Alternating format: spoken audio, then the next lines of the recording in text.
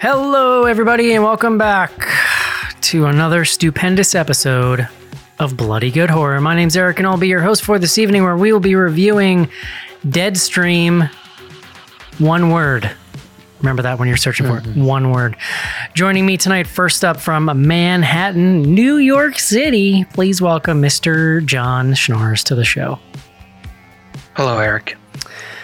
The man who last week told me, there's other Schnarses. I met some in New York. They're my cousins. No, they're like distant cousins.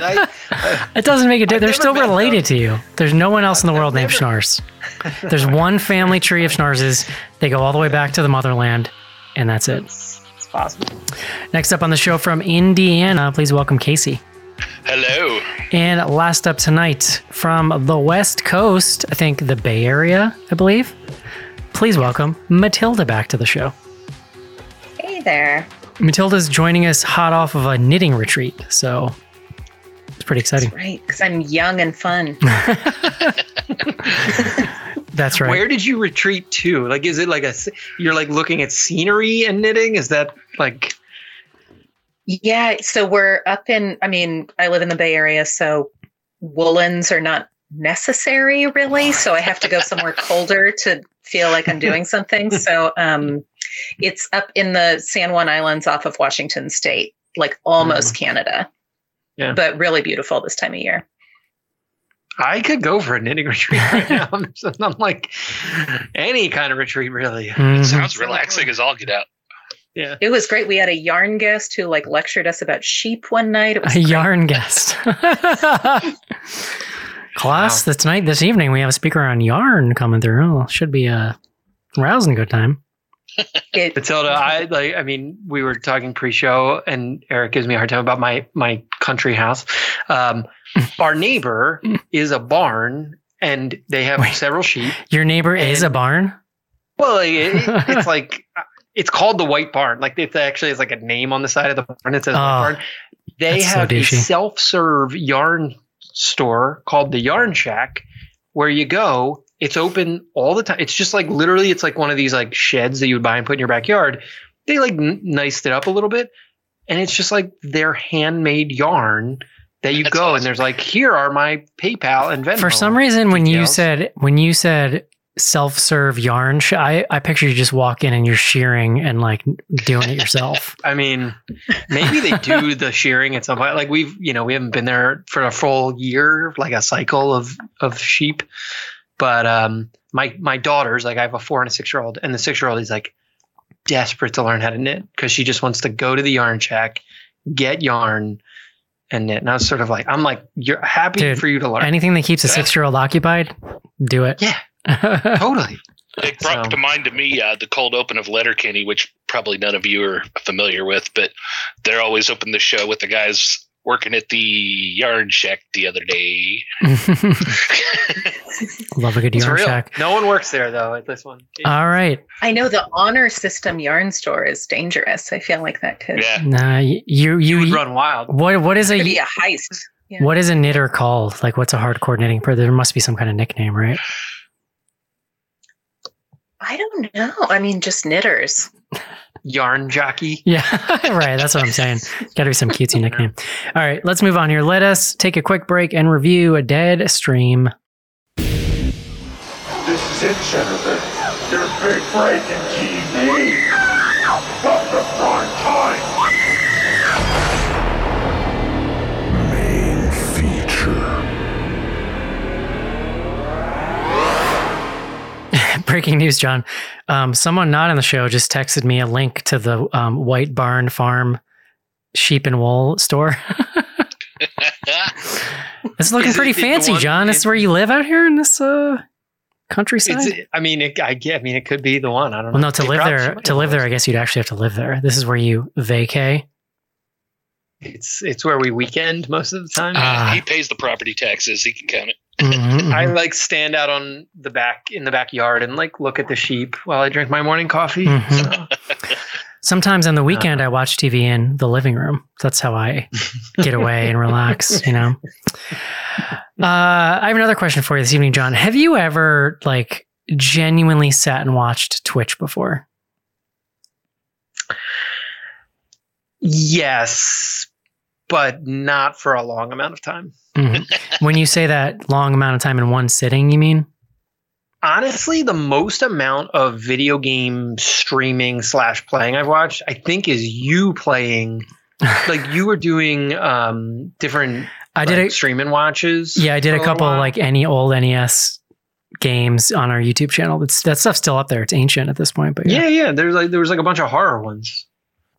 Yeah, you even played. There was like a game that I was thinking about. Monster Party. It's maybe? Like Hollywood or no, it's like Miami something. Like you're like a person with a gun. You just like killing a bunch of people. Interesting.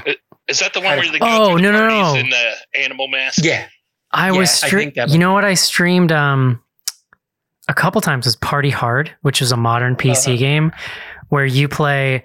This is Matilda. You'll love this. You play a person who is being kept up. It's like a 2D, like top down kind of like pixel game. And you're a person who can't sleep because your neighbors are throwing a party. And so you look like your little pixel guy looks like Michael Myers. And your job is to go to the house and like kill everyone. But you got to do it without anybody else noticing. And so you're trying to like set traps. And like, if you catch someone in a room by themselves, you can kill them and hide the body. But you got to do it without getting like arrested by the cops. It's pretty amazing. So your motivating factor is like people are breaking the social contract and you're pissed? Yeah, to murder people that are keeping you awake. Yeah. Because I have 1,000% had laid in bed awake because of a party and had fantasies about just blowing people away. Next door. Oh, okay. Well, I'm just genuinely interested, John, because this movie is very Twitch-like. Like this platform that this guy is on is very Twitch-like. So I wondered. I also was feeling for Casey, who infamously, I know it's different now, but infamously sat down for Unfriended and 10 minutes in looked over to his wife and was like, is this whole movie on Skype? Like what? And like lost his mind and was angry the rest of the movie. I did have a slight twitch at the beginning of this movie. Because there's a moment where it like settles into the like a twitchy interface and I'm like, oh, here we go. All right, John, please bring us the word of the day.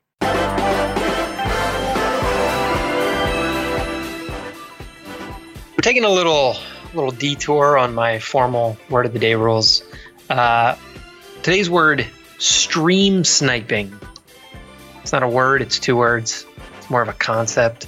I was texting Eric and Casey before the show for like what's like some jargon related to streaming, because as we've just documented, I don't know the jargon. I thought this was a good one. So here I'm going to be quoting from an article on howtogeek.com. Noted website. What is stream sniping? From September 12th, 2021. I thought it was funny. Stream sniping has become a real problem. So what exactly does it entail and what can be done about it? This is an actual article. And I'll just stop with this definition. What is stream sniping? Stream sniping is the act of using someone's live stream against them. For example, in a competitive multiplayer game, knowing where an opponent is can allow you to sneak up on or flank them simply by watching their stream to work out exactly where they are. Mm-hmm. Stream sniping. It's an epidemic, I'm familiar with sniping. Like I played GoldenEye a lot. Yeah, sniping is a term of art in this situation. Yeah. Yeah. So I get it. It like totally makes sense.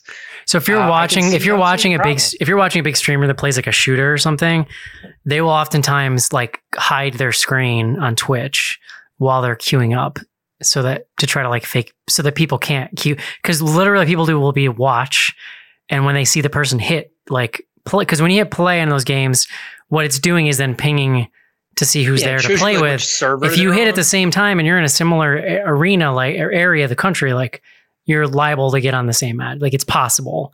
Yeah. And then, like lots of kiddies, it's like they will do and try to kill the streamer and record it and then upload it to YouTube and be like, I killed blah, blah, blah. You know what I mean? It's pretty wild out there. Matilda, do you ever wonder what you're missing out on when you're not watching these streams? I only watch them for like friends who DJ for like Zoom parties. So I watched an enormous amount of Twitch between like 2018 and 2020. I guess I still watched some in 2020, but it got less. I used to watch a lot of Fortnite. I used to watch No, it's just like the one cool thing in the pandemic, to what Matilda's saying, is you started seeing more streams. I'm saying like this movie, like what they call IRL streams, not like a found footage haunted movie, but people like artists will live stream drawing. People live stream like doing crafting stuff. People like I follow a couple bands on Twitch that will just perform live once a week. Which is kind of a cool thing, because a lot of bands turn to it when, you know, they just couldn't go out and perform anymore because of COVID. Isn't the like corollary, like, I don't know this world at all, but like, isn't the corollary for this guy like Mr. Beast or whatever he's called? Like, or yeah, so he's 1,000% a YouTuber personality. The reason why I bring Twitch into it is because like the interface that he's using is very Twitch. Yeah, they called it live vid or something. Live vid, yeah. Yeah. Well, he was thrown off, notably, all the other streams. Right. But yeah, personality wise, this dude gives mega like early YouTuber vibes.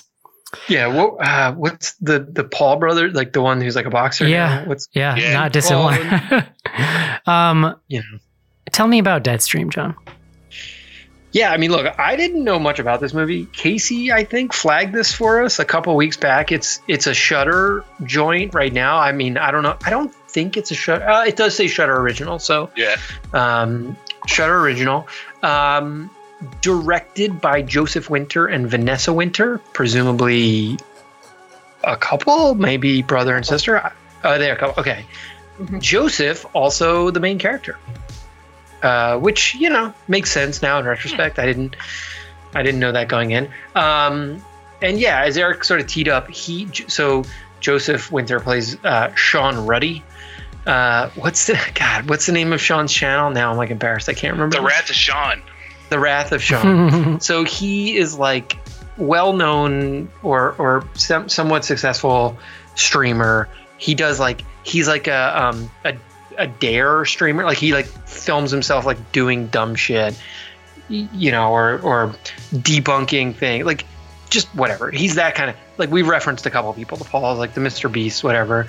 I'm sure there are literally hundreds or thousands better examples than what I'm giving you, but the movie starts with him sort of, it gives you a little bit of backstory. It's sort of him doing this, there's like a intro to the main stream that he's going to do, but it's like a video of him apologizing or going through this whole apology thing for something that it's never exactly explained exactly what happened, but he was kicked off all the platforms. He was sort of deplatformed. His sponsors all abandoned him. He was living in his car. So this is, in part, the film is set around his comeback.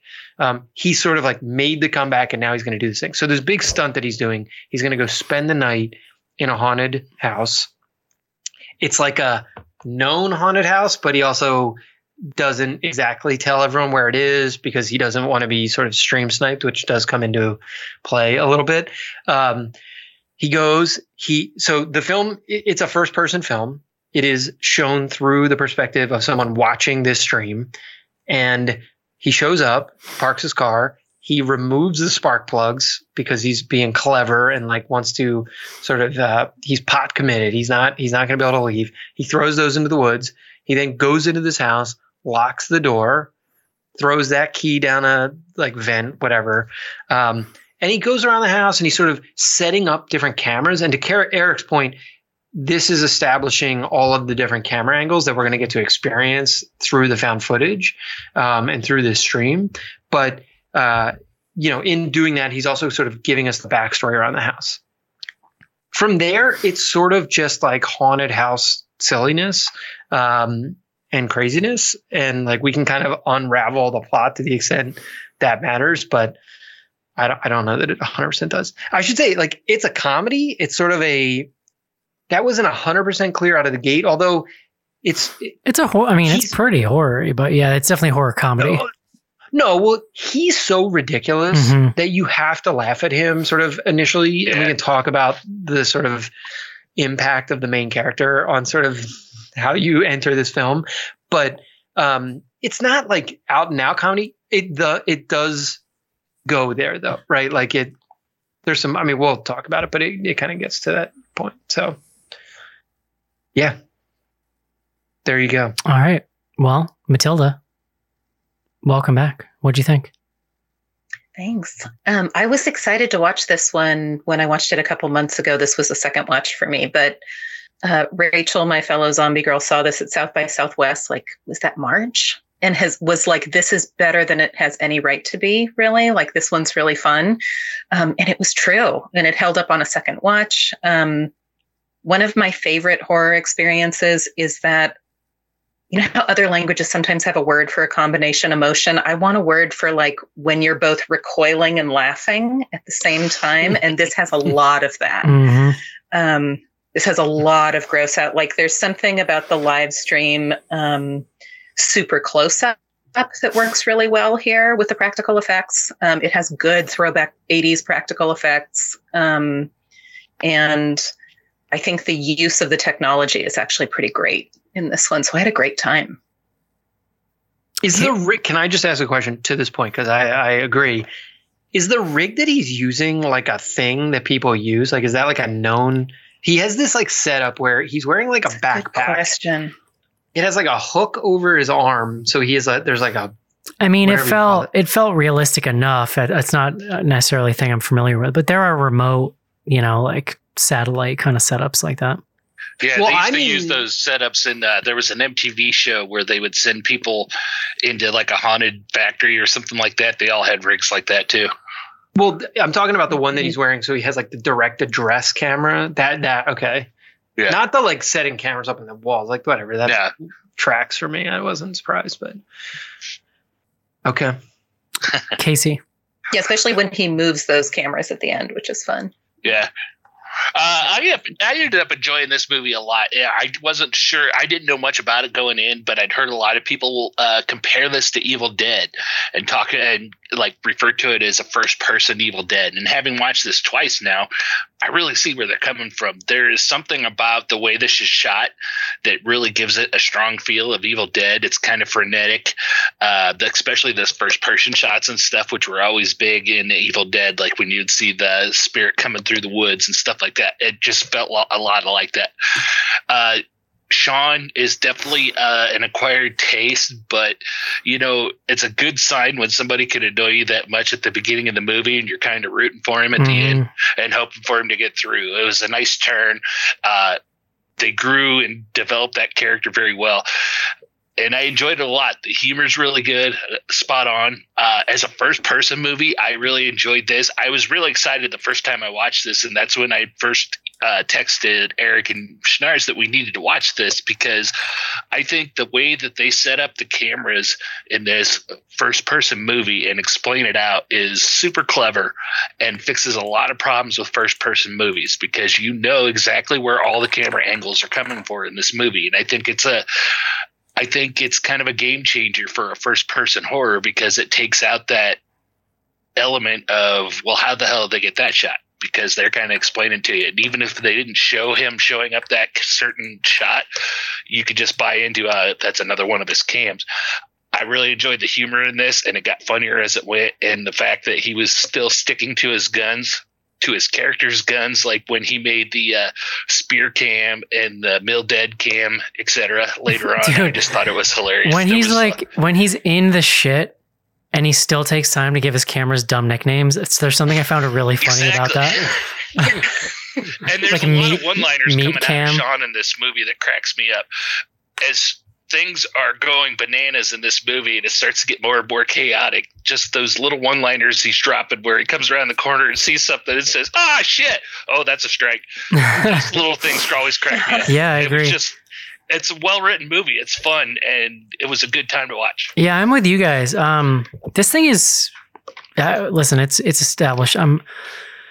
I like a good found footage movie, John. Like, I am in many ways the audience for this movie. I also because I like found footage so much, and I think it's here to stay. It's literally, if you think of like Cannibal Holocaust as being one of the first examples of it, we've gone at this point from, that was a film crew shooting in like 16 millimeter. The Blair Witch was like people shooting on high 8s, and I mean, they had a 16 millimeter too, but what I'm saying is I really enjoy watching the evolution of found footage, and as a really natural part of that, it's going to just keep exploring new technology because this video technology is only going to get crazier. Like when cameras are so ubiquitous, we've all got them in our eyeballs or our glasses. Like it's only going to get crazier, and I enjoy seeing it be sort of reinterpreted for new generations, and that's kind of what this feels like in a lot of ways. In the way that something like Unfriended felt like that, whatever that was, 5 or 6 years ago. This Sean, is that his name? Yeah. Yeah, it is a really interesting tightrope he's walking because, man, is he obnoxious. But he's like intentionally obnoxious, right? Because he's modeling this kind of particular YouTuber personality. And I agree, like what's impressive is he's also really funny. Like it's very knowing about that kind of personality and observant and sort of satirizing that personality in a way that's very funny. Some of that comes into play in even like serious moments of the movie, like when he kind of pulls back on his apology during like one of the really like crazy scenes. Really, my biggest laugh of the movie is really early on when he says shit for the first time, and then he's like, "Oh God, don't demonetize me. I'm sorry." And then he goes. Wait, what the hell did he say? He's like, I'm missing the first part. I texted it to you earlier. He says, "This room smells like my AH," which like was so funny because like that's not a euphemism you hear. So it took me a second to be like, what is he? Oh, yeah. But I actually think this guy's comedic timing is like pretty good. And I think the lines are pretty spot on. Yeah, it was from your text, Eric. It was holy F. This room smells like my AH. Holy F, yeah. And like, I think the other thing this movie does is this just has a lot of elements. So it's not just this guy running around and screaming for an hour and a half. It sort of combines a found footage horror film with elements that people really love from true crime shows. There's like mythos to like murders that have happened and stuff that he gets into them the way a true crime host would, where he like is practically reading a printout from Wikipedia or something. But what but like people love that shit. And what it does is it adds color to the story. And then once the actual scares start, and we'll drop like a spoiler alert, but like once it turns on a dime and gets real crazy, like really fast. I really loved this when this girl shows up because you just know something's up with her from the beginning. Like the actress is playing it just this side of conspicuous. Yeah. That like, something's going on. And pretty early on, I was like, oh, this chick's dead. She dead. Just watch. And then when she goes crazy, like I just love that the movie, when it comes to the scares, it just commits to cranking the dial up to 11. I mean, some of these scenes are like WWE ghost fighting, like Insidious 3 ghost fighting style, but fun. So like those encounters become a ton of fun. It was a smart idea to have this safe room because it sort of gives him a place to kind of go back to and recoup and talk to the audience. And by having cameras in every room, it gives you a real sense of physical space of what this house is. And they do a really good job of juggling that with the different angles, cutting back and forth. So, like spatially, I think it works really well. It's just, it's fun is what this movie is. And some of those jump scares really got me. Like one of the ones where he just moves or something moves and she's right in his face. Like I screamed, like legit. Did you? So like with that safe room, I felt like a physical relief when he set up when he first got up there and set up that safe room and turned on that big light. I don't know why, but he turned on that big light and I'm like, okay, this is my safe room too. And it's smart because then what it does is it gives you moments where the whole thing can breathe. You get him back there, and then those moments provide contrast to then when it's all like cranked up again. I realize I broke up the order of operations here, but can I go I'm sorry, John. I was confused because you were talking and I zoned out, and I thought you were.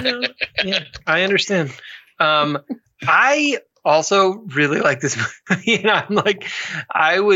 I'm always skeptical. Like first person stuff, I come in, you're starting from like a deep hole. But Casey, you were 100% right. You sort of, when you were trying to sell it through, we're like, look, they actually do a good job. They explain the camera angles, which is like my biggest gripe. Yeah. It just is what it is. Casey was worried that John wasn't going to be okay with the camera angles. No, I was excited to hear what John said because I think they finally did it right. I wanted to hear him acknowledge that. And look, I think I'm on record. I mean, we've done a lot of these at this point. Like, I do like some of them. Like, some of them I like, and some of them I think are fucking lazy, and it upsets me. This is like one of the best, I think. Yeah. When you say lazy, I watched VHS 99 lately. It's one of in the exact way you're talking about, one of the laziest found footage movies I've ever seen. So there you go. I like it. I'm already angry and I've never even seen it. So, so yeah, I really enjoyed it.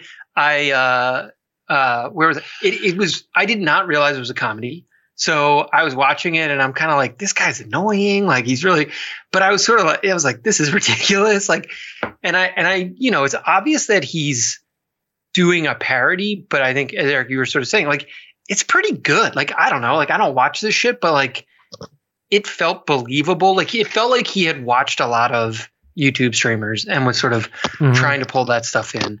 We didn't even mention the comments, which are a really great part. Yeah. Well, so I want to come back to that because that was one of my favorite jokes was not actually it was not actually Sean, but the violent, not the violent, like once the scares kick off. I mean, some of it is the violence. I think it was over email. Maybe Matilda, you mentioned there's like a scene where he has a cannon, like one of these like whatever potato guns that people build. Yeah. He loads it with his own bobblehead, which is in his car. He shoots it through a zombie. The zombie, or like whatever, a demon. Demon has like a hole in its chest, falls on top of the gun, and like slides that. I mean, it's really good physical comedy, but also just absurd. Like, it's so many levels. So I really liked all that. My favorite joke was maybe not my favorite, but one of my favorites was when. So like people are like submitting videos, which like I guess that's a thing that happens on streams. It was sort of like, okay, whatever. It was a nice way to kind of break up a little bit the just him streaming himself the whole time.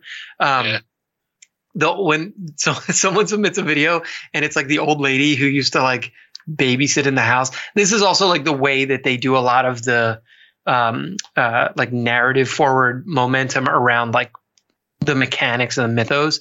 And she's like, oh, well, I created that whatever hand symbol. It has like a name with the eyeball in the middle. It's like a protective thing. It was a Hamsa, I think. A Hamsa. Yeah. Hamsa. Oh, and then the guy who's like filming, it's like his grandmother or something, is like, oh yeah, he destroyed that. And she's like, oh, he's dead. He's like, gonna die. It's just the old lady was great. My only thing, it gets to me, it got like a little long in the tooth when like some of the like the pacing of like the last act. I felt like the last act was happening for half the movie, and that's it. There's a point at which it devolves into him screaming for like 40 straight minutes. yeah, and like it's some of those scenes are still good, and like the jump scares got me, as you said, like. It's a lot. Like, I actually wish they had pulled some of that somehow into like Act 2. I thought the first like, it's very tense. It's very tense even without it, to your point. Like, yeah. So that's what I was gonna say. Yeah. The first act of this movie is fucking terrifying. Like, yeah. And it's really creepy. This is also where like I get somewhat annoyed with found footage. It's too easy. Like, oh, someone is like walking around in the dark and there's like a cone of light and you can't see everything that's going on out there. Like it's scary. Like that is a scary thing to like go through. And even when you're watching the movie, it's scary. So like that's where I get the laziness comes in. They do it well. But I think it's impressive. Too much. What's impressive is that the movie is so funny and still manages to be so creepy. Yeah. Well, exactly. So like basically the first up to when she shows up, the woman, which I agree. I thought that was great. And like that is when it kind of like flips a little bit. It's quite scary. And I just wish it had like, I don't know, there's like a way to maybe balance some of that. Again, I'm like somewhat picking nits, but it was like there's maybe like 5 to 10 minutes of just chaos where I was like, I mean, it's cool. I mean, listen, it is fun though. Like there is some real bananas stuff happening. Plus, how good is the location that they found for this? I mean, I felt scared for them shooting in this house. It did not look safe. Where were they? Like, I totally agree. So Rachel and Ariel talked to the directors of this on this was going to be one of my plugs on More Deadly on our channel. Plug it. It's a real haunted house. Like, it's a real abandoned house that has a lot of local lore, to the point that when they were shooting there, like, some of the contractors that they had coming in to build the sets and stuff, like, who were locals, did not want to go in. No shit. Oh, wow. That's awesome. They're like, oh no, we know about this place and we don't want to go in. Including, there was one time when, like, you know, teenagers, it's totally as it would be, like a place where teenagers go to drink. They came in one time and teenagers had come in and, like, destroyed something, or something had happened where they had to, like, have police there, and they showed up and the police officer sitting in his car, and he's like, thank God you're here. I didn't want to go in by myself. Like, so it looks very creepy. Yeah. Yeah. No, you just did. There was something else. Sorry, go ahead. There was something else I was going to jump on, but go. Did anybody else get Andy vibes from Sean? There's certain camera angles that it was Andy in, like, early beard stage. Like, you mean Andy Helmkamp? Like our Andy. I was like, I know some other Andys. It's possible. Where was the house? Do you know? I'm actually just curious, like, where the hell they were. It was so, yeah. It could have been anywhere, right? Like, but. Well, that's what's part of the fun about this movie. Growing up in the Midwest, and I grew up in a smaller town. It's not like a tiny town, but it was a fairly small town and a lot of countryside around it. And we had houses like that were abandoned out in the middle of cornfields somewhere that we go out to be, you know, to have spooky time on the weekends and dare each other to do dumb shit. So that was kind of a really nice connection to this. It made it feel a little nostalgic too. Mm-hmm. Mm-hmm. I mean, it's very similar. I mean, it reminds you of the Blair Witch House, and then it's just this, like, full house in the middle of the woods, like, for no reason. Yeah. Yeah. Well, and Eric, I think you mentioned they do a really nice job of establishing all of the space. Some of that is, like, set up through the architecture of, like, he's setting up the cameras, but he's explaining each room. It never was, like, confusing where he was in the space at any time. And that's like a testament to the filmmaking, and, like, because there's other movies we've seen and, like, things we've seen recently where it's like, wait a second, what, where in the fucking house are they at this point, you know? And it's important to say that, you know, like, you're exactly right. They really explained everything of where he was and the space of this place and whatnot, and his explaining it, but it never felt like an info dump. It felt natural. Totally. Yeah. Matilda mentioned it. I thought this thing could have gone sideways really badly based on just the sort of, like, design of the technology and the way that it's deployed and the comments. I mean, there's a lot of, like, UI stuff. I was thinking about this when we were watching. I'm curious, like, do you all think that stuff so it used to be a huge problem. Remember, like, there were all, like, the Facebook knockoffs that would be in movies, or, like, even, like, text messaging in movies used to be so bad. I feel like the baseline on that now is very, very high. It's much better now. Yeah. Yeah. Like, maybe there's just, like, more designer people out there who can do this stuff. Like, filmmakers are smarter about it. Well, and it always used to be some silly name. Like, it would just be like My Face or something, like, you know, like, yeah. If they actually take the time, UI. It's like they actually take the time to workshop what a logic, like, it could be, you know what I mean? Like, they will actually kind of shoot for some authenticity there for sure. Well, yeah, a lot of this movie hinges on his iPad and the app that he's running on iPad to manage all these cameras and to interact with his chat screen and stuff, but none of it ever feels forced. It feels realistic and it feels natural. So I don't know. It was working really well, but it's cool. It was working really well in a place that I would assume the cell reception or the sort of, like, 5G coverage may not be amazing, but it's true. Yeah. Otherwise, the nerd in me figured that big block that was hanging off the end of his iPad had to be in a hotspot. Yeah. You know, a lot of I bet there are some streamers that use these. They're expensive, but a lot of local news reporters now, especially in small markets, use don't have live trucks anymore. They use these things they call backpacks that are literally like little 5G superconductor things. Like it's basically like a super powered thing that taps into 5G that lets them beam signals like back to the station. So I don't know. And do they like, they'll do like pickup or like live shots? 2 ways or yeah. Like, I don't know. Interesting. Okay.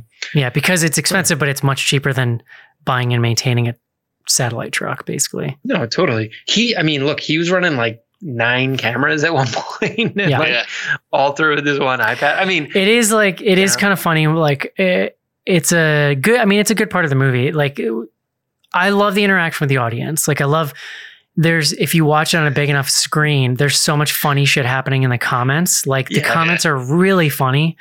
You don't need them. So like the important ones, he responds to the important ones. So like, it's not stuff you super need, but it's addicting to just watch because it's so good. It's so, for someone who spent a lot of time on those things, it's very genuine feeling. Like even down to the like little cute, like intentional misspellings and like the ways that they're trolling him and stuff. Well, even the way they've shoehorned in the videos from the fans, like the grandma that Schnars was talking about, and there was a kid early on that had picked up something that he had said and figured out something with the lore and posted a video of it. And there was another lady who translated the Latin that he had talked about and whatnot. They throw those in there too as kind of plot devices. Yeah, and he responds to them naturally. It doesn't feel forced or anything like that. The way he responds to them, and it's usually like when those videos would come up, it's in a moment where he is like in a total panic and like hiding in a closet in there, and he's desperate, and he sees somebody post a video and he's like, oh, what the heck, and hits it, and then they give him information. Natural. And some of those people are like a little forced. Like some of those people are a little cheesy. Like the idea that this just like grandmother's like watching this live stream is kind of funny. But or the professor. The professor, he's up right? to like 9 million people or whatever, or 7 million people by the end. No, one thing that I was thinking about earlier that came back to me, it's a lot of plot. Like there is a lot of fucking, which I think is actually a good thing, because otherwise it's just a dude screaming. Yeah, exactly. True. Yeah, it reminded me so much. Go ahead. I was going to say, I think so much in found footage, there's like not enough information, or there's this thing that kind of tries my patience in found footage sometimes where like it's all off screen, but the camera has fallen. Mm-hmm. Right. This is like, you're seeing that there's just a fire hose of information coming at him, comments and like cameras and all these things, which I feel like is a little more realistic. Yeah. That you get his sense of how many things he's managing at once.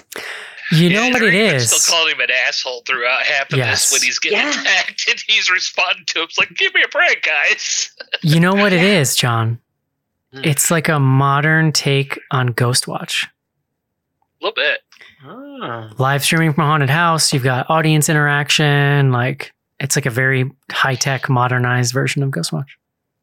One of my favorites. This is a little better because you get a better connection with the person that's going through the house, because we always have the camera focused on him and he's talking to the camera. Casey, let's not blaspheme Ghostwatch. I was going to say, I'm not saying it. Now you're getting offensive. I knew he was going to get upset. I know. I love it. I couldn't resist. Yeah. But yeah. Any favorite scenes before we move on? My favorite scene is there's one part towards the end of the movie where, and I don't even remember what happens, but he goes into a total panic and he just starts fleeing, and he starts running through to upstairs with the one open window we've seen. And as soon as he leaves the window, it cuts to an outside camera showing him jumping out the window. That's a good shot. Hilariously to that. So he sets that camera up right at the very beginning, and you never see it. So you know it's got to come back. And it's just for that shot. But the commitment too for that shot, he came out of that window just pinwheeling with all the arms and legs and everything. It was awesome. Dude, that shit that he sees in the woods, the like little head monster thing, jacked up, like so terrifying. And to like you're saying, John, it happens in that found footagey way where you've just got this cone of light, and all of a sudden it like moves in the woods and this head comes up, and you're like, fuck, hell no, I'm out. And then later on in that scene is where like the cop comes, and then he shoots him through the chest with the potato gun, and then he falls on the gun and slides down it on top of him. It's like on top of him. Yeah. That's just good shit. The other, like, this was like just a ridiculous. There's a couple moments where things either explode or like do like gross shit onto him. I really appreciated it's at the very, very end of the movie where he like exorcises the demon. She gets sucked down into hell, and then there's like a hell blood burp, just like burps out of the hole, like all over his face. There was another great scene with the disgusting bathtub upstairs when he woke up in that bathtub and it like ate an eyeball. We saw that happen. That scene, I was like, what the fuck is happening in this scene? Like, that was one I was just like, what? This is that was maybe one scene too far. I mean, it was gross and I appreciated what was going on ultimately, but I just got a laugh out of he injected the holy water into the eye socket of that thing, and there was a pause for like 30 seconds, and then it exploded. Yeah, I mean, I really loved all the close-up nose situations. Oh my god! Oh, yeah. So I had watched this like a week or two ago, and then I was just rewatching for the show. Totally forgot about all the like nose violence happening in this movie. Like, it's horrendous. I love and that if it goes on long enough that he gets upset, he's like, "Come on!" With this. I love that scene where Mildred sticks her gnarly ass fingernail up his nose, and he's like, "That's what I'm talking about." And she does it twice. Yeah, it's the second time. It's just like, man, that's real gross. It's so gross. Yeah. All right. I really love the practical effects of this too. The monsters all seem to be practical, and they were they weren't traditional as far as what you would see in a movie like this with the generic homemade zombie makeup and stuff. They're pretty technicolor, which gave them a nice 80s weird grindhousey feel. They were just kind of different as far as creatures go. Now they walked the line of like it could have been too much on purpose. Now, which Matilda, I enjoyed. Are these actors the filmmakers as well? The main actor is the director. Yeah. Okay. The female lead, was she part of the production too? Is that who you guys interviewed or someone else? No, that was his wife was the person that he directed this with, from what Matilda was saying. Gotcha. Then but that's not the Mildred actress. / Cassie was a separate actress that looks like she has worked with him before, though, because they are together in VHS 99. Right. Yeah, I didn't know that. They did make one of the shorts in VHS 99. Yeah. It's Ariel who talked to them, and you can hear it over I pulled it up. I'm a listen. Mm-hmm. Love it. Anything else about Deadstream before we move on here? You know, watching it again and talking about it, I think it's going to get on my list, John. We'll look at that after the break. This really held up to a second. I was surprised this really held up to a second viewing. Second viewing really benefits it because for me, in the first viewing, when a character is that over the top, you're like, oh God, am I going to be able to take this for 90 minutes? But then once you get through it and you know that you can, it's a much smoother ride the second time. Yeah. All right. Would you recommend this, John? Yes. Casey? Yes. Matilda? Yes. Samesies. All right, let's take a quick break and do some fan mail. He jumped. I was like, it's okay, honey. You'll be all right. She's just on the edge the whole time. Being able to scream in the theater, it's fun. The best scary movie since The Sixth Sense. You'll have a spooky good time. You're the scariest movie I've ever seen. The Ring, rated PG-13. Now playing.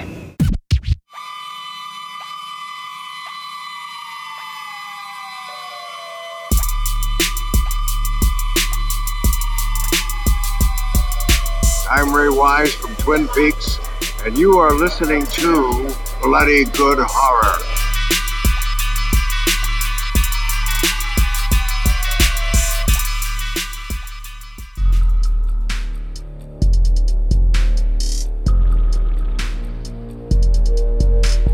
Send feedback to info@bloodygoodhorror.com or on Twitter using hashtag AskPGH. Join Patreon to get back episodes and much more. Patreon.com/bloodygoodhorror.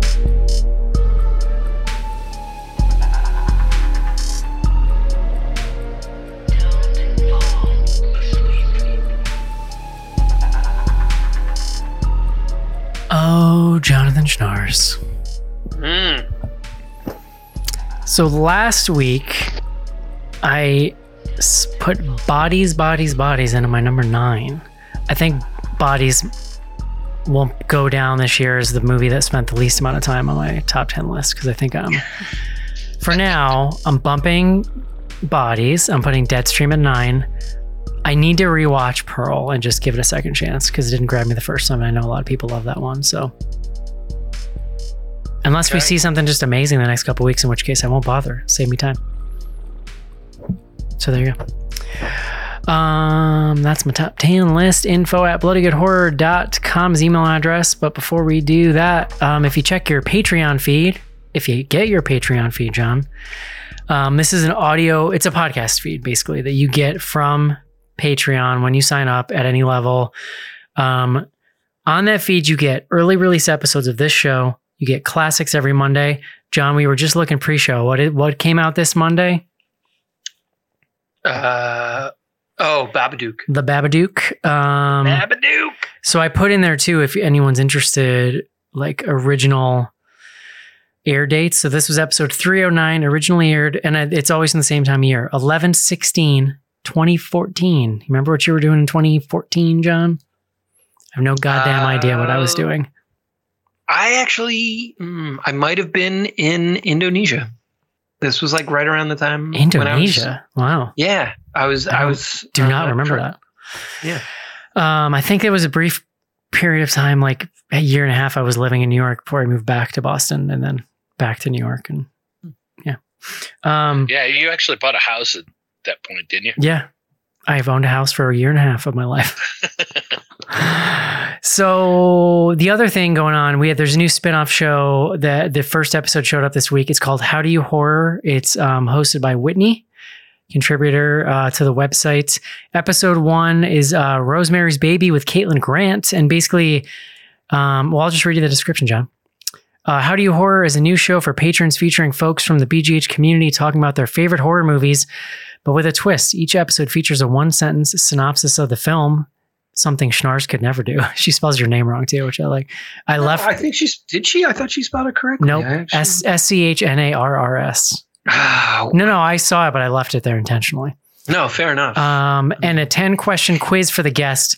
Play along and see what your score is. How well do people really know their favorite horror movie? So her and Caitlin talk about Rosemary's Baby.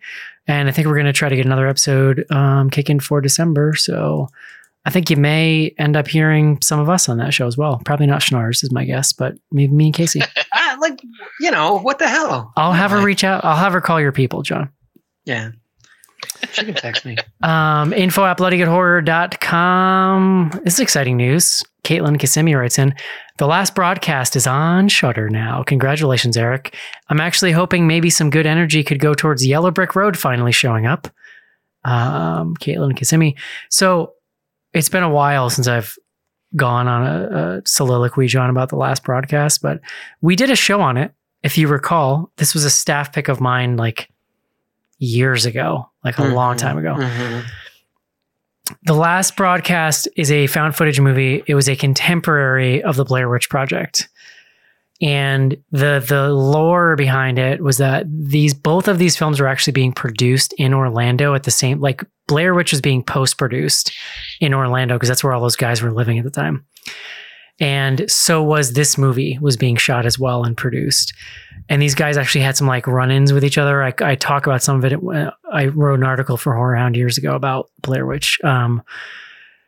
And there was kind of some beef between these guys for a little bit because when it came out, they were like, you stole our thing. But anyway, it's a pretty enjoyable little found footage horror movie. Remember, guys, I write for the magazine. I did. That's all I can think of right now. it's pertinent to the conversation, Casey. But at the end, like I remember, so Ed Sanchez told me basically that. So you remember those Blair Witch spinoffs on like Sci-Fi Channel that were like mini documentaries? Sure don't. Okay, so there were multiple mini documentaries that aired on Sci-Fi Channel around the time Blair Witch came out. Mm-hmm. All that were like interviews, like the kind of things you'd see in a modern found footage movie. All of that stuff was supposed to be in Blair Witch. Blair Witch was not originally just the found footage. And Ed Sanchez, on a break one day, went to a local theater and saw this movie, The Last Broadcast, like fully done, and was like, shit, if we put our movie out the way it is, people are going to say we like ripped this off. So that led to them in post-production going back to the drawing board and deciding to just cut out all of the documentary stuff. And then they had it all to repurpose for these specials or whatever. It is kind of bootleg. It's not as good as Blair Witch, but I love it. It's real creepy. It's a weird little vibe. Yeah. I don't know that I watched it. Like, I believe we did it as a staff pick, but maybe I missed that episode or something. I'm like looking at it. This was back in the day when you were just there for episodes, John. Like, maybe we didn't all watch the episode or they all. No, I don't know. I remember because I remember Joe super didn't like it. I can't remember what. Casey, do you even remember seeing this? Yeah, it's funny because I remember being introduced to this movie the first time. We used to have a local DVD store called the Laser's Edge in Carmel, Indiana. They were a big online seller. The Laser's Edge. I fucking love that. But we used to go in there a lot because it was near work, and we'd always my buddy was a big DVD collector. We'd go in there a lot during the week and check out what they had. And I remember Wayne, the owner of the store, telling me he pulled out Last Broadcast because he knew what I liked. He's like, "Hey, I just got this in. I think you'd like it." And so I rented it, and it was pretty awesome. Yeah, I love it. And if you love found footage, like, I think it's a pretty important kind of, I don't know what the word is, milestone. Yeah. It's a good one to have under your belt if you're into found footage and sort of the history of the subgenre. So yeah, definitely, I'd call it a must watch. It's funny she wrote in because right before I saw the email, I went to Shudder looking because I wanted to rewatch Deadstream. Was like, The Last Broadcast. There we are. And Yellow Brick Road is an amazing horror movie that no one's seen, and the people who do don't like, and they're wrong. That's not found footage, though, is it? I feel like there might be found footage elements. I think there's parts that are. It goes back and forth, I think. I fucking love that movie. That one, but that's a movie where like that should be a staff pick for me, but I don't want to have anybody not like it. He doesn't want to hear about it. I'm too close to it. That's fair. I was nervous the same way for making you guys watch Six String Samurai. Some of us care about things, John. Okay. Yeah. Caitlin, one more email. Have you heard of Night of the Tommyknockers? Yes, please. Western horror. John, stand up. I mean, I did. You had me at Western horror. What is it? Isn't Tommyknockers? You lost me at Night of the Tommyknockers. What is that? Yeah, I have no idea. All I could think of is that awful Stephen King movie. Well, yeah. I mean, that's Tommyknockers real bad. Also not a Western. Is it? I'm looking it up, but is it recent? I didn't Google it. I just pulled this pre-show. I did not look into it. Night of the Tommyknockers. Yeah, it's a 2022. Interesting. Tom Sizemore. Oh, they got him? And Richard Grieco. Oh my goodness. There's a cast. Yeah, I don't know. I hope they've got a couple of lawyers on retainer for all the domestic violence that's going to be happening on that set. This is not inspiring a ton of confidence, but Casey, what do you do? Twitter. What's on Twitter tonight? Yes, we have Twitter. Use the AskBGH hashtag. Ask us dumb questions. We'll give you dumb answers. First up, we got our good friend at Skizbot. Me and my lady just turned 40. Any words of wisdom from my BGH elders? I also just turned 40, so I'm really still reeling from all that. I don't know. And also in the year that I've turned 40, my entire body has rebelled against me. So I was going to say, start making sure you have ibuprofen on hand. You know what? Actually, that's not true. I do have advice. Stretching, and sit down, and stretching and mobility exercises. Legit. I was getting to the point, especially working remote, where if I had to pick some shit up, it was like an ordeal. And I'm like, okay, I need to start doing something. So stretching is huge. Any kind of exercising, if you get a TRX, that's the cables you put on your door. There's a lot of really great shit you can do that will just both stretch your body out and make you more nimble. Cause man, it's all downhill from here, dude. You got to maintain that shit or it's just going to get worse. take a walk every day too. I mean, even something simple as that is good to keep you busy. Yeah, I'm not good about that, but I just saw the other day that there's like a huge positive correlation between walking and longevity, and it also goes in the reverse. Like people who don't walk a lot just die younger. Yeah. I'm not doing great on that scale. I recommend walking before work. It's like a great way to wake yourself up. When you live in New York City, you actually just have to walk everywhere. So yeah. I would love that, John, but I live in the stupid suburbs. Midwest. We don't walk anywhere. We're here. All right. Yeah, and you have to do a lot of stairs. The only places around here where I could live in a walkable community, I could also get shot while I'm being walkable. So it's not ideal. Okay, this next tweet comes from us from a very important place. Comes from Senator Chuck Grassley. Parody. And I'm also reading it as it's written. Good morning. I would like you to turn in the person on your staff that shitted my pants. Thank you. I mean, do we have to have a serious conversation about like how long we can use Twitter as like a resource for the show? Right? Like, I mean, yeah, this went down during the whole blue check debacle of last week. I feel like it's a whole epic of history now. Here's the thing, because I've actually stopped using Twitter that much, except we use it for some things, but I will gleefully observe as a social media site burns down, but now I'm at this point where like the Facebook's burning down, and I'm like, oh, actually, like Facebook's a huge part of the revenue that pays my salary. And with Twitter, like, dude, we have like 80,000 followers on Twitter. Like, I'm not sure how much that actually translates into like helping us. It's probably a lot of bots, but like it's by far our biggest social following. So I don't really want Twitter to just go up in flames. Like, but Elon's going to clean out the bots. Oh, the bots are going to be gone. Sure. So yeah, it's like I'm too old. It's like I'm too old. We're closer to Twitter not existing at all than we are to like it being a like viable, useful site. I agree. Like I feel like it could just go belly up. Yeah. Yep. Oh, any day. Like the reality is it's going to stop working at some point because all the engineers are leaving, and then. Or they've been fired. Like I live pretty close to headquarters. I live one city over from headquarters, and I'm a couple layers out from hearing some. It's wild. It's pretty wild. Yeah. I mean, the early days of social media, there was so much turnover, and then it was like MySpace. But really, this like Facebook, Twitter duopoly has just been forever. I mean, obviously, there's a lot newer shit now, but it seems wild for either of those to be like potentially going down.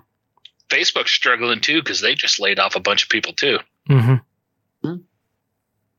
All right, next up I did enjoy those Chuck Grassley, I poop my pants tweets. Thank you to whoever sent those. Yeah, they were so fun, and if you look at the account, there's a lot of them. There's like 8 tweets. Yeah.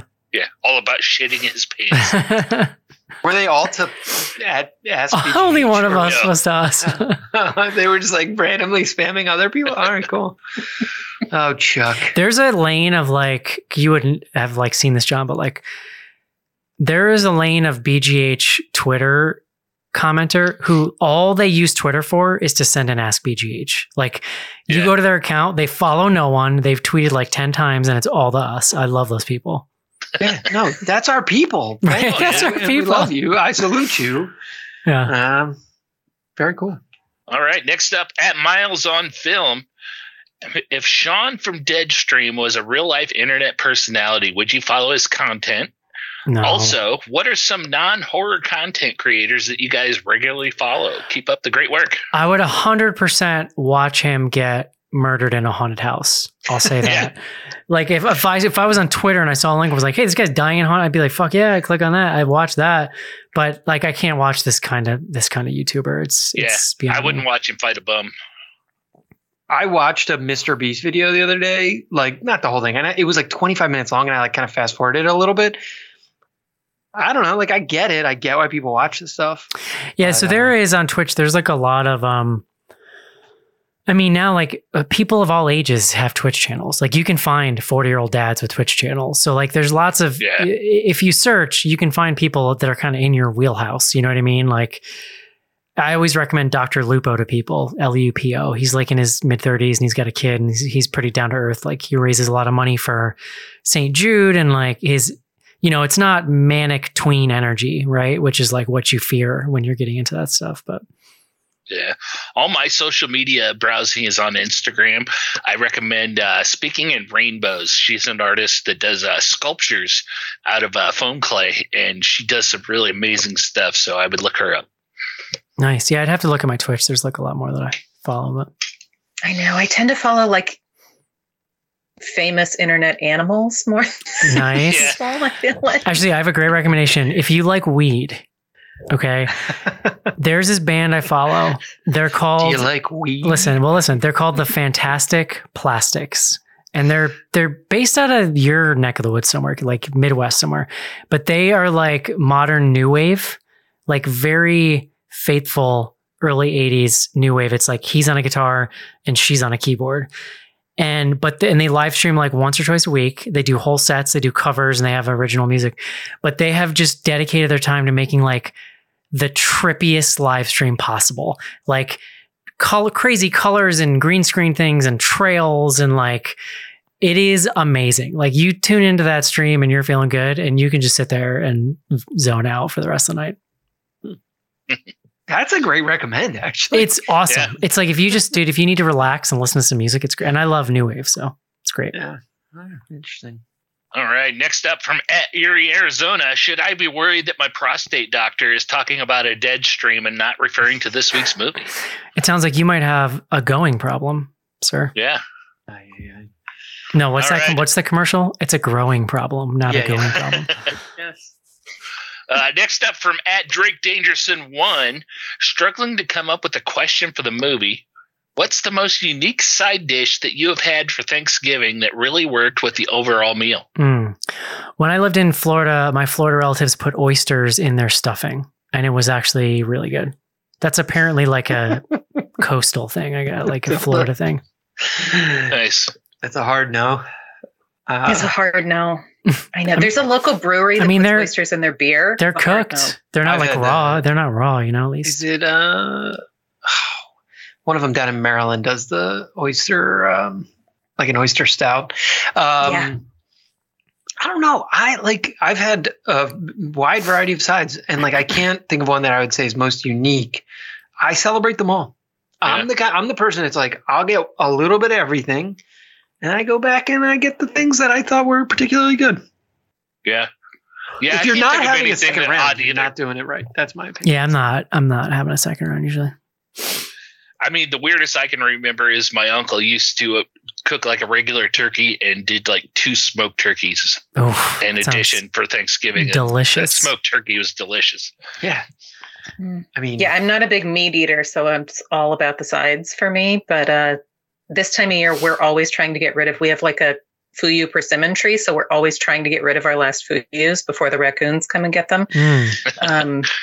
And do if they you wait? They're like, no, we'll wait. You like, do the well, they leave them up there till they ferment, and then they get drunk in the tree, which is not awesome. Wow. And then they're loud drunks. So, but if you matchstick those little firm persimmons and blend them with sauteed green beans, they're actually pretty good, like caramelized. I had you got to get a Twitch stream set up for these raccoons. Like this is like IRL. I had dried persimmons recently. They're delicious. Yeah, those are probably fuyus. Those are the kinds I have. Interesting. Yeah. Nice. They're really good. Eric, have you let them ferment? Apparently. Yeah. You can have a great time. I'm a human, John. I can just go to the store and buy liquor. Yeah. Oh, all right, I don't need to make prison persimmon wine. Yeah, it's not a weird side as far as Thanksgiving goes, but my mom has to make 2 different batches of corn casserole for Thanksgiving every year, so my brother-in-law and I don't fight. Yeah, my father and I both cannot eat gluten, so there's always like multiple, gluten and gluten-free versions. All right, last up we have At the Nun Club. With the recent roles of Joseph Winter as Sean in Deadstream and Justin Long as AJ in Barbarian, are we entering a male scream queen renaissance? If not, can we be? I mean, I'm here for it. Let's do it. Yeah. They got to be, using those comparisons, they got to be kind of unlikable, though, right? Right. Well, yeah. I mean, there is something about both of those. I don't want to say too much for people who haven't seen both of those movies, but there is something about the kind of like non-redemption arc. Right. of that's happening currently. About, I mean, like, he doesn't have to be a redemption arc. Like, he doesn't really get that in this. Like, he basically admits, like, I wasn't sorry at all. Like, you still root for him because you're scared, but like, yeah. Mm-hmm. Well, but you're also fine with him. Yeah, you don't care. In both movies. Like, I think Justin Long's for like me, the bad guy in Barbarian. Here's the thing for me. Like, watching another character in danger makes me feel in danger enough to like kind of root for that character to at least survive. Like, because it just is scary to watch somebody fucking die. Like, I think it's different in they're slightly different because especially in Barbarian where the woman, I can't remember her name, is still like, that she's still alive at a certain point, and then you're like, oh, all right, but yeah. I would say Sean has a little bit of a redemption arc character-wise in this movie, whereas AJ in Barbarian is still a douche throughout and proves it. Yeah. And there is something that I was wondering about watching this one and thinking about Barbarian about like, is there a different experience that we're after about watching people who were not upset about getting tortured? Yeah. In a certain way, right? Like I think about like Aronofsky movies where he kind of like puts somebody through an ordeal who arguably does not deserve an ordeal. But in both of these, does it give us a little bit of Schadenfreude or something? Oh, yeah. I mean, that's like pretty standard genre fare in some, I'm not standard, like, but it's that's a category of genre fare where it's like, here's a shitty person and like, you're going to see them get punished effectively. Right. Whereas Scream Queen is not a shitty person necessarily, right? It's usually kind of like no, I would say something. No, Scream Queens. They have to be like absolutely. No, Scream Queen's like mom is dead, and they're like they like do charity. As pertaining to the tweet, maybe not necessarily a male Scream Queen resurgence, but there is something happening. Scream King, first of all. But yeah. And that's it for Twitter. What do you got on Instagram, Eric? First up, have you guys listened to the podcast We're Alive, A Story of Survival? No. I have not. I've not heard of it also. Is it a fiction or a nonfiction? You have to Google it, John. I didn't do that much work. Okay. I will do that while you keep talking. If people are going to recommend stuff, I'm actually not being a dick here. If people are going to recommend stuff, be like, ... it's a podcast about blah blah blah. So like, then I don't have to Google. Send a link to because I'm probably not, and then this is gonna happen. Oh, it's a zombie podcast. You know me, so that's on you, is what I'm saying. It's a pod. The website is pretty slow to load. I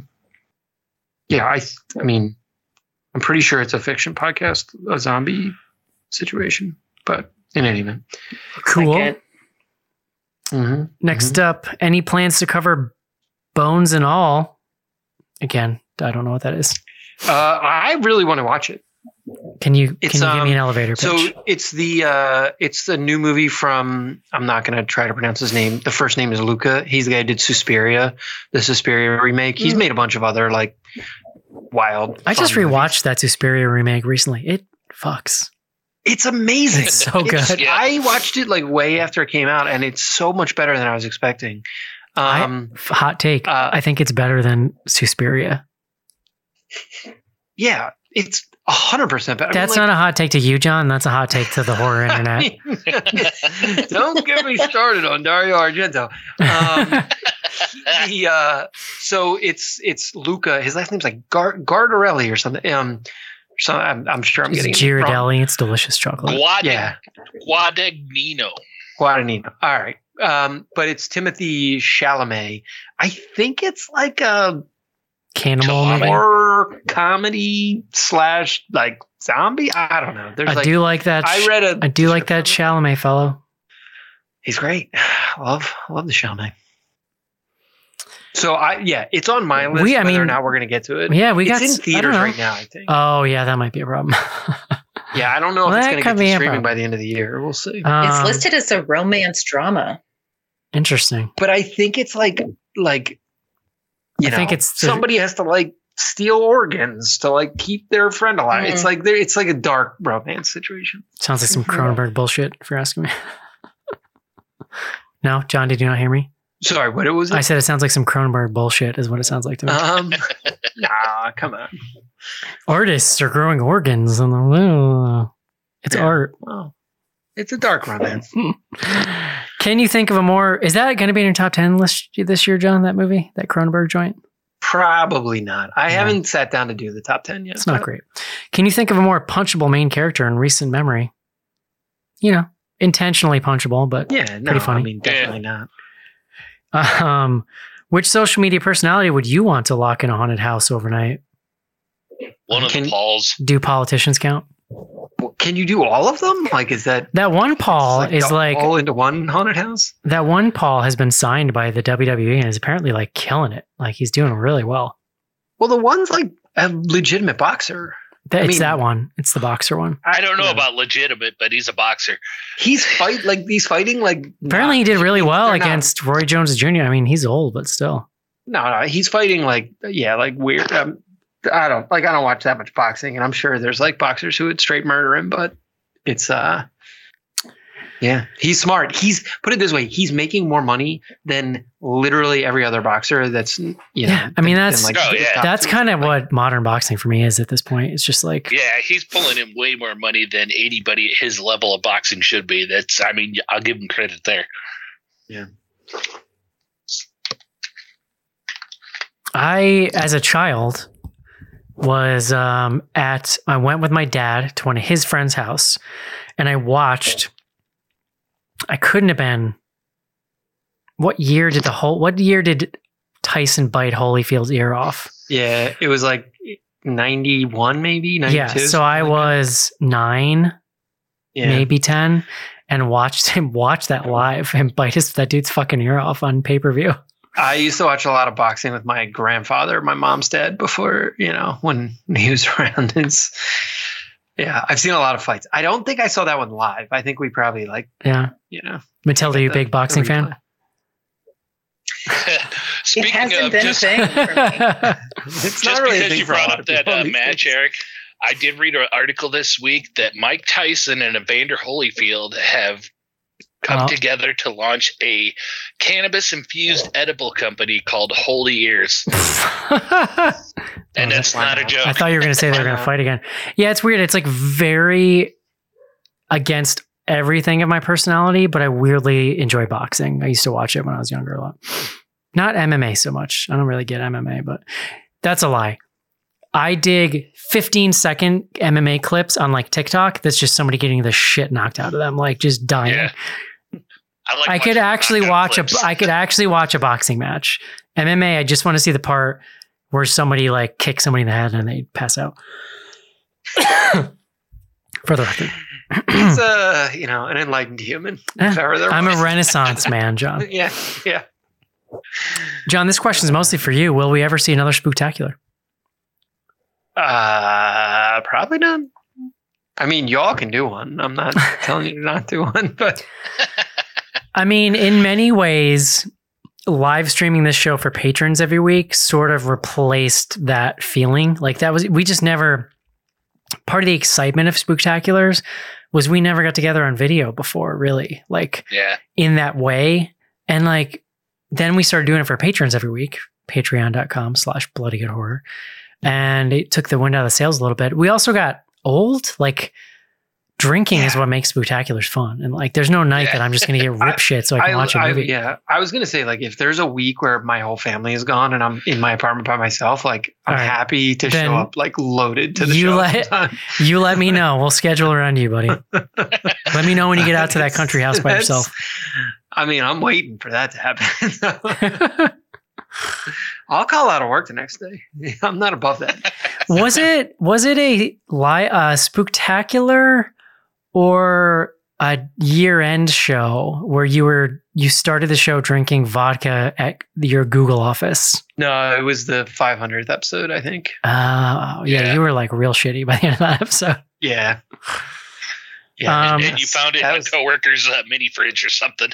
But I always like to say this: if you go to Bloody Good Horror, search YouTube, you could queue up a movie with us. Like we do the countdown on the video, and like you could watch it and relive it with us. Yeah, I don't in real say time. that to a lot of people. So, well, I'm saying it right now. And I will I'll take the moment to plug our Slack too. If you become a patron, there are weekly like group live watchings of movies going on every Sunday night. Watch and chat channel. Watch and chat channel that they're always picking out a new movie to watch, and there's a group of people that are watching those and chatting.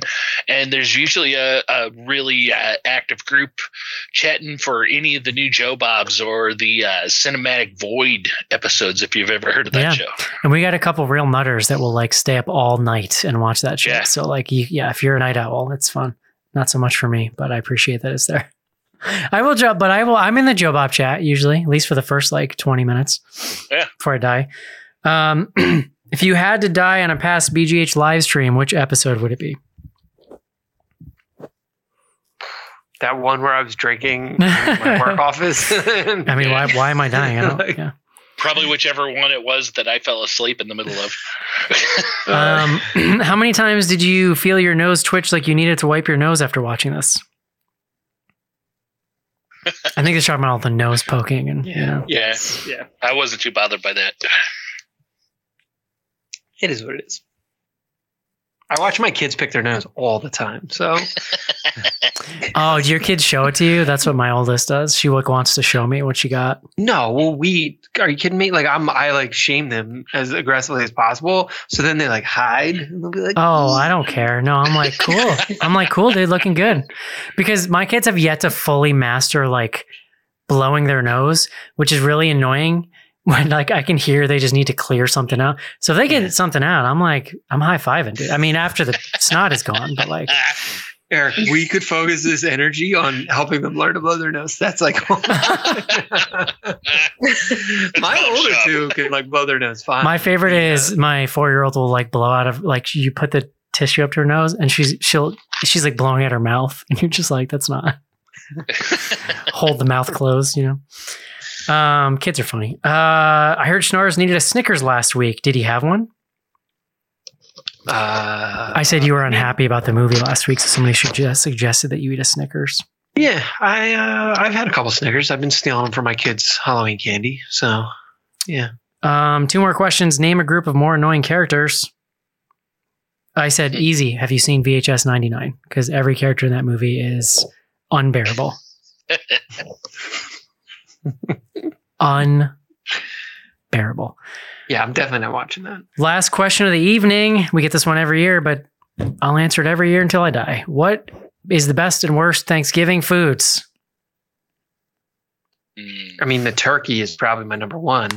Yeah, turkey doesn't really. It's like a dry, weird. Unless you're smoking it, like Casey's wrote. Like, but turkey's just dry. No, I mean, but like well done turkey. Turkey with the it's fine. Cranberry sauce on it. You gotta get to your point. If it's dry, get a little. I'm gonna guess you take some fancy ass cranberry sauce. Suzanne makes the cranberry sauce. Yeah, see, I don't. I'm only doing in the can, and even then, I'm not really into it. So we do the can and the homemade, just to be clear. That's the way to go. You gotta that way you cover all your bases. Yeah. I would argue that turkey is better the next day on Friday when it's cold and you put it on 2 pieces of white bread with some mayonnaise and a little bit of salt and some cheese. That is awesome. Whoa. If you're having a sandwich the next day and you're not putting the extra stuffing on there, you're cheating yourself. Honestly, I'm just not into turkey. I have the stuffing, but just not on the sandwich. Matilda, what about you? I would say turkey is maybe my worst, but stuffing is probably my number one. Yeah, I do like stuffing. Anything with green beans, I find green beans to be a vile vegetable and don't want them anywhere. I'll eat vegetables. I cannot do green beans. They're disgusting. I'll eat the green beans. I'm fine with that. Green bean casserole is magical. Especially cooked ones. Like something about the consistency. I don't like how watery they are when they're cooked. And I'll eat a raw green bean, but you give me a cooked one and you bite it and it's all just spits water in your mouth. Like, ugh. Yeah, you gotta have it practically raw. You got to have it in the casserole with like the cream of mushroom soup and the onion sprinkles on top. You're turning my stomach right now. That's the good stuff. Eric, have you had the green bean pickles you can get? I actually really like those. Yeah, that sounds like it might be. Yeah, that might be up my alley. That sounds good. My favorite pickled asparagus is really good too, John. And I'll take anything pickled, really. My mom makes the best coleslaw in the world. This is a thing I've pontificated on many times in the show. The key is there's a couple keys. You got to get. Wait, is it a vinegar or a? It's mayo and vinegar and sugar. So like the key, you get that perfect match of like fat, vinegar, sweetness, and salt. It's all there. But the other key is you have to like hardcore shred all the vegetables. Like those vegetables should be like paper thin, because then they just become a vehicle for the sauce and it like soaks it all up. And that's the kind of like, she makes the kind of coleslaw you can literally spread as a condiment, like on a sandwich. Ugh. Like nothing makes, like I love coleslaw, but nothing makes me angry. Like I'm so reluctant to order in a restaurant because like you'll order coleslaw and some random, and they'll just bring you like a cabbage they've sliced twice, but just throw some vinegar on. You're like, get this the hell off my table. Like get this away from me. Yeah. Like the breadth of what people consider coleslaw is a crime. And so like, you never know what you're going to get. Like you got to ask. But like coleslaw at Thanksgiving is non-traditional. Yeah, I guess. Yeah. I mean, it's just so good. I don't know. I mean, I would eat that. Like what you're describing, I'm here for it. My traditional answer is pumpkin pie. Like that's why I am there for pumpkin pie. That's pretty much it. That is not a side, my friend. That is a dessert. Whatever. So it's delicious. That counts. I don't know. If we were counting desserts, like my whole, you know. I'm also mashed potatoes. Yeah, I love mashed potatoes. Love. That's how I tolerate turkey, is by putting them dipping it in the mashed potatoes. I put it all together. Like I'm not eating individual foods. It's a fucking slop fest. Yeah. And I love every minute of it. You got to have a fork full with some turkey and some mashed potatoes and some stuffing on there, maybe a couple green beans, and guys, my mouth is watering right now. We got to stop. We got to cut this. John's getting frothy over here. All right. Do we know what we're doing next week? Did we decide? Smile. Cool. Matil, have you seen Smile? I haven't, but there's a lively group chat about it that suggests I need to watch it because it's a psychologist that is the main character. I mean, I only know that from the trailer, but it's streamable now. What's it on, Casey? It is on Peacock, I believe. Okay. Peacock or Paramount. I know absolutely nothing about it. I haven't seen a trailer. All I know about is they did that viral marketing at the baseball games where they had creepy people smiling in the stands. Yeah. Yeah. Which is pretty smart. I dig that. All right. Matilda, where can people find you? Anyone can find us at ZG Podcasts on all the socials. That's probably the easiest place. And we also have an excellent Patreon thing going on right now. In our Discord, we're having a group watch of Dragula, Shudder's Dragula. And we have a whole like fantasy bracket point system going on that Rachel and I are the co-commissioners of. That's awesome. And people get a prize at the end. Related to the Brothers? Is that the Boulet Brothers on Shudder? It is. So we've done group watches of that with our patrons the last couple of years, and it's been super fun. So. Love it. Check that out, Zombie Girls. And I'm gonna listen to this interview with the Deadstream people because now I'm curious.